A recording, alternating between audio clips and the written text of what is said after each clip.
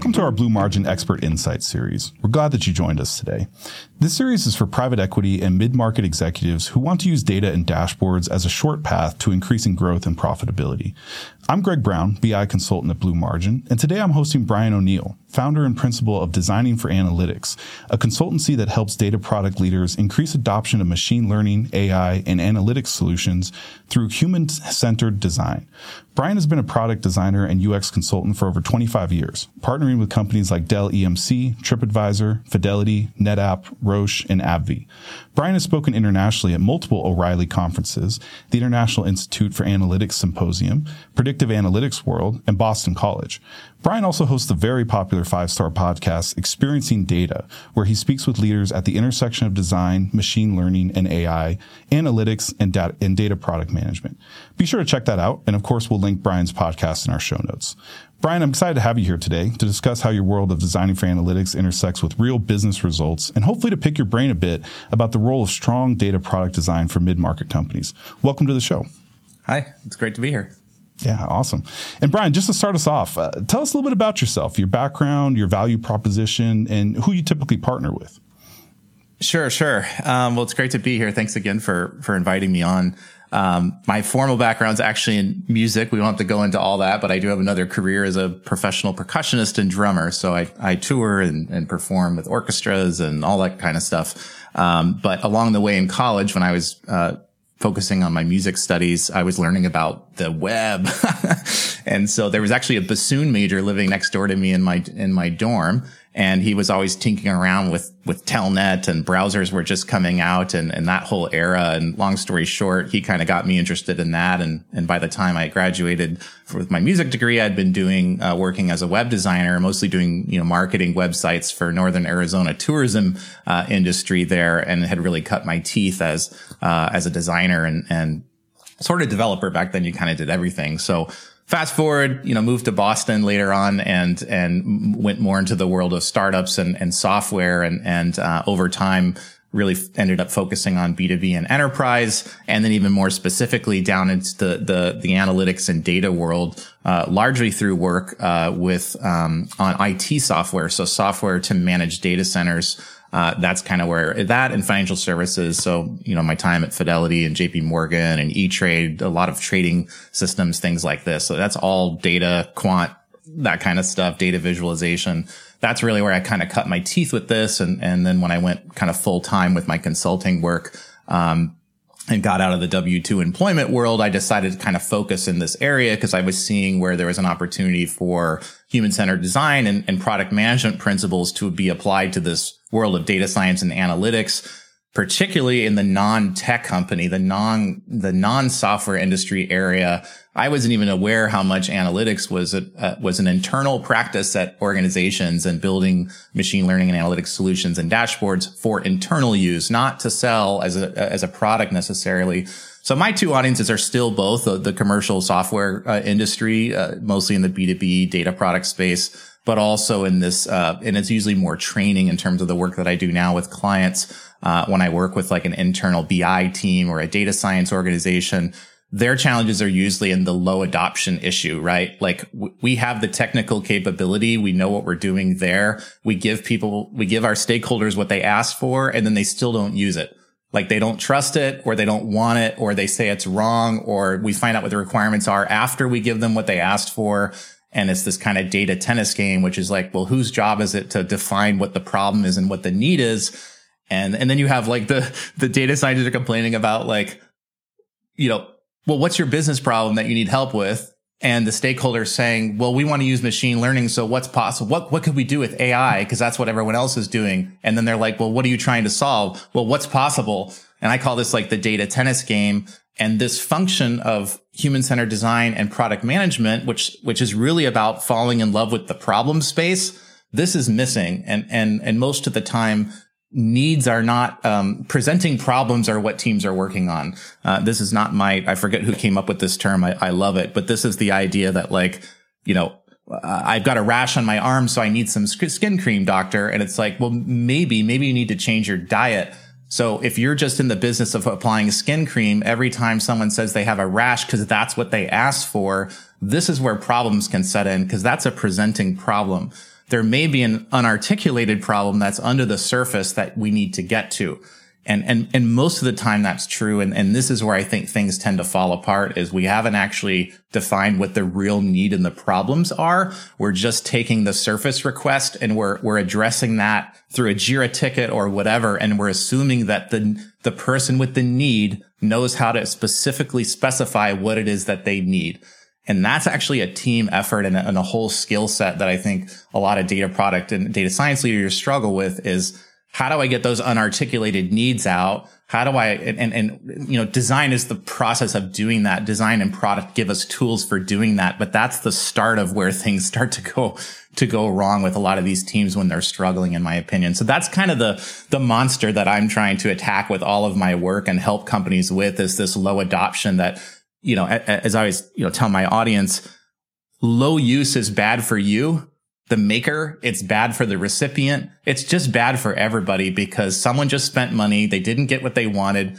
Your tech didn't get used. So if you're a data scientist, you spent all this time building a model that's going to go on a shelf. Maybe you can write a paper about it, but you didn't get any usage out of it. Over time, that's just bad for everybody. So using these different tools is actually something that's good for everybody. You're becoming focused on outcomes instead of outputs, which is about, when someone asks for a dashboard, right? They don't really want a dashboard. And my LinkedIn says, nobody wants your machine learning and analytics. They don't. They want something that's downstream from that.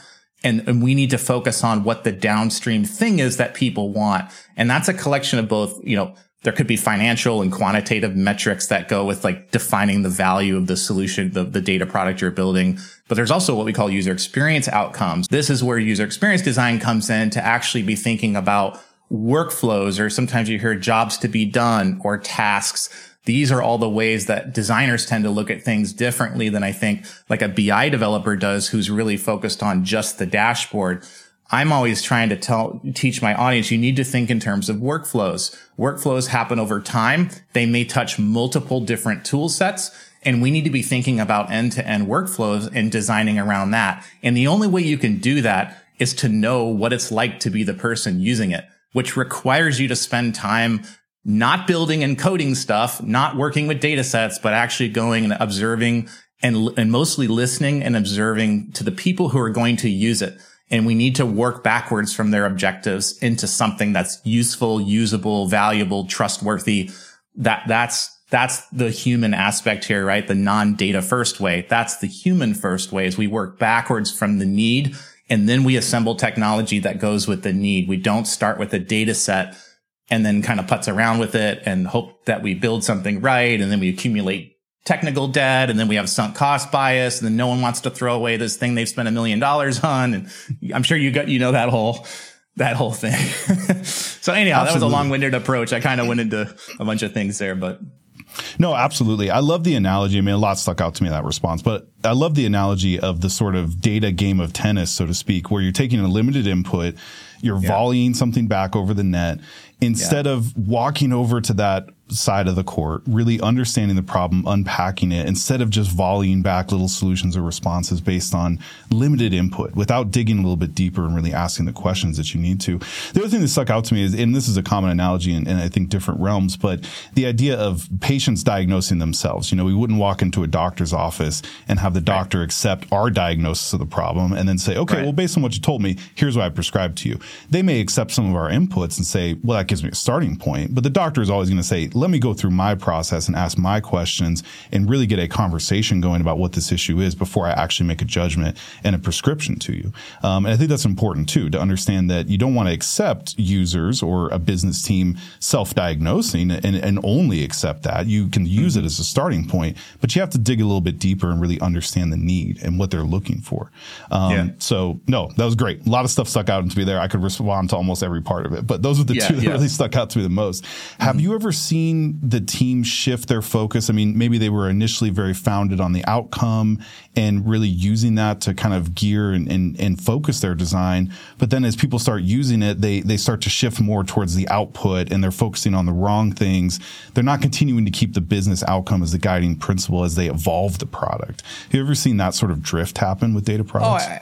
I think it's supernatural, right? To like eventually it's like, okay, we know what the need is. And now it's execution mode, right? Now it's the 90% of the project, which is building the stuff, right? And again, I think when there's no sense of how would we know if we did a good job and being able to test that. And this is again, something you do not want to wait until the end of whether you're a consultant doing an engagement or you're an internal data science leader. You don't want to find out how does one keep score in this game we are playing? You don't want to find that at the end of the game. It's much more fun to find it at the beginning of the game. And here's the thing. The stakeholders, the CIOs, the business stakeholders, the private equity people, they may not know what all the rules of the game are yet. They haven't thought about it that way before. So this requires people to work together about what it is. Like you want to reduce attrition. Okay. What's a customer? Well, what do you mean? What's a customer? Well, we actually have 15 different statuses for customers. We have people that left and came back. We have current ones. We have people that paused their accounts, but they haven't left. We have people on $5 a month plans. Like, oh, I didn't know that. Like, great. So let's come up with a definition of what a customer is. You know, all this stuff, right? But the point is the parameters for the success of the project need to be defined up front.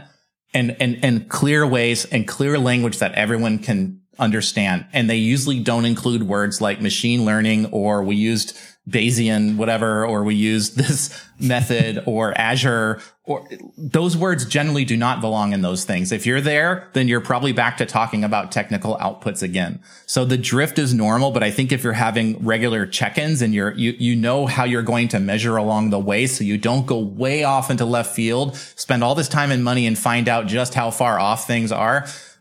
There's a modern product has a propensity for wanting to ship faster and getting feedback, as opposed to doing like spending a ton of time building a giant thing and hoping that it's right and then shipping it and then finding out. We want to increase those learning loops, right? Getting those learning feedback cycles. So, oh, that's not what you meant. You meant this. But that's different than kind of the iterative approach, which is like, well, right now we have this metric, so we put that one out. And next month we'll have the pipeline for this, and then we'll add that. That's more incremental development. That's not iteration. That's incrementing, right? We're just adding more to the pile all the time. This is different than when you might have heard of agile software development, which is really about like, is the design right? And yes, there may be features or data points that will take more time to be added. But if you're just constantly adding and you're not actually iterating over what's there, and you're not willing to spend the time to say, this first pass was wrong, we're not going to continue building on top of that because it's conceptually wrong. And accepting that we can't predict what the perfect version is going to be. You can't pre-plan all that stuff all the time. This is something that teams have to swallow, right? And also the business needs to swallow this too, but shortening the cycles helps us not spend a lot of money and time working on wrong stuff. We shorten those cycles, but again, how will we measure that we did a good job? This is frequently something that teams that I work with and my clients usually can't answer. And we end up doing some kind of diagnostic. If I'm in my consulting world, there's usually some kind of diagnostic there, which is to go figure out, how would we know if this product works? Like, what will we measure? And some of those may be qualitative and mushy. And just to continue the thread a little bit on UX, can you tell us why it's so critical to think about that? You touched on it in some of your previous answers, but why it's so critical to think about the user experience when you're designing a data product? We see it as, if you have good design, it can lead to a good user experience that increases adoption, and then it leads to some tangible end results for the business that really impact the top or bottom line. Is that kind of the right sequence and what we're looking for when you start with, let me make sure we get the user experience piece right, because then it can lead to all those benefits down the line? Sure. It's funny. Yes, I believe that. I generally don't talk about it that way because most of my audience thinks that user experience sounds like we're going to make it look nice. We're going to make it fun. It's this extra thing you do to take it from good to great, right? Instead of like, the user experience has been designed in such a way that it absolutely minimizes the amount of time you need to be in there. Effectively, the tool tries to be completely invisible as much as possible. It'll send alerts out. The goal is you never log into the dashboard. The goal is that there's a listener that's listening for abnormal deviations in the data, and it's sending you something in email that actually in the email itself has everything you need to know in it, such that you don't have to log in. that is also an experience, right? And even knowing that like, oh, people don't really want to use this. It's like, well, why don't you want to use it? Like, there's something about like, I don't like having to talk about the numbers because, I don't know, my bonus is wrapped up in this or whatever, versus the old tools sucked and it took my life from me. Like, I can't stand it. What's behind the I don't want to use it stuff? Is it a perceived labor? Is it the domain information? Is it personal risk? Like, these are all things that designers would be looking for and then incorporating into the solution where possible. So good data product design, and I would argue good, even for enterprise, most of the time is about getting out of the way. But designers are like, how can I get rid of stuff here? Right. So I can relate to a lot of what you're asking about here. And yeah, absolutely. And I've seen that happen myself, where the iteration, the improvement to user experience, quote unquote, is, well, we're adding things. We're going to add this. We're going to add that. It'll be richer. There'll be more visualizations, without realizing that just hurts the experience. That makes it all much harder to take in and to actually use the tool, or it just serves to distract people or draw their attention to more things than they really need to be focused on. I know that's one thing that we really focus on in design, is making sure before you add something, does it absolutely have to be there, and what are users going to be doing with it? Otherwise, it is just clutter that interferes with the user experience, really, and with someone enjoying the user experience, I would say, so that they come back and continue to use the product. So it makes perfect sense. You can't get to business value if you don't first go through user adoption. The business value will probably follow if you build something that people want to or are willing to use or they find indispensable. Then the business value will follow. But if you don't design for the human adoption piece, you definitely don't get the business value. All you've done is spend money. Well, and I think it's very important for folks to understand that the gateway to creating business value is user adoption. You cannot circumvent that or shortcut that and achieve some magical, mythical business value or create value with data unless you have that user adoption piece. That is the only way that you're going to get there. And just to shift gears a little bit too, Brian, for some of the smaller middle market companies that we partner with, they aren't always able to approach designing a comprehensive data product internally. They are interested in providing some value to the business, and they're sometimes fighting some skepticism from other stakeholders. It's a kind of a big question, but where do these smaller data teams start to deliver value and create buy-in for data strategy, especially if they face some skepticism because the company or the firm has never used data in an innovative way before? So, I mean, obviously, you need good leadership here to connect what data we have, what's technically possible, what the business is trying to achieve, right? And so even if you haven't done things the data way or whatever, my thing is, I think, and this is really important at leadership levels, is that the person in charge of the team, the maker, I'm going to just call them the makers, whatever kind of data science or BI, whatever the heck it is, right? They need to be able to really speak the language of the business. This is what the business wants, right? The business doesn't want to go learn about data science and modeling and all this kind of stuff. They don't want to know that. What most of them want is they want a team that can relate to what their needs are. And so this is a skill that I think a lot of data teams do not have, which is this consultative and research oriented skill set to go and translate what the business is trying to do back into data product work. That this is really important. So there are ways to get better at this. I kind of have this theory that I think a lot of particularly in the data science side, that this community tends to be somewhat introverted. And one of the things I teach when I teach doing qualitative research or one-on-one listening sessions and qualitative interviews is that the good thing here is it's mostly about listening. It's not about talking. It's just listening. And so if you can ask good questions here and look at the questioning of the person, not as challenging this leader, but you're actually helping them get to what they actually need. It's a process of peeling the onion back together by just asking guided questions to get to the unarticulated needs. We need to do this kind of work in order to design good stuff. And you don't have to talk a lot. It's mostly about listening.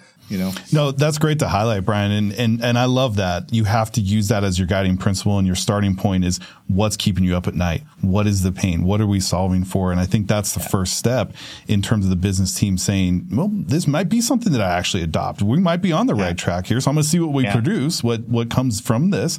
But I feel like we're approaching this the right way. I think that's the most important way to start creating some buy-in at the outset of it, and to make sure that you understand what you're solving for, of course, too. So, Brian, what's next for you? What's on the horizon for you in 2023? And for those that are looking to connect with you further, what's the best avenue?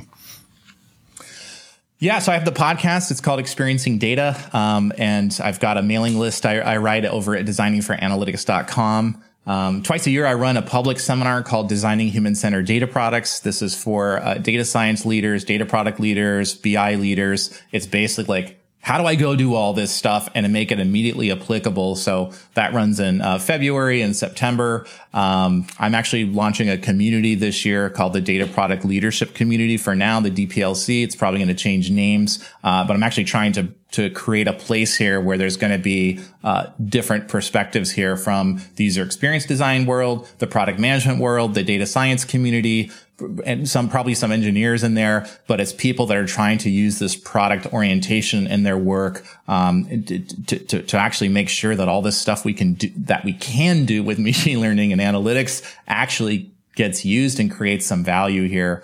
So those are some things I've got on my horizon. That's awesome. Looking forward to hearing updates on all of that, Brian. Sure. And want to thank you again for joining us here on the show. We enjoyed getting a chance to host you today. And again, would encourage everyone to check out Brian's podcast, Experiencing Data, which we have linked in the show notes. Thanks, everyone.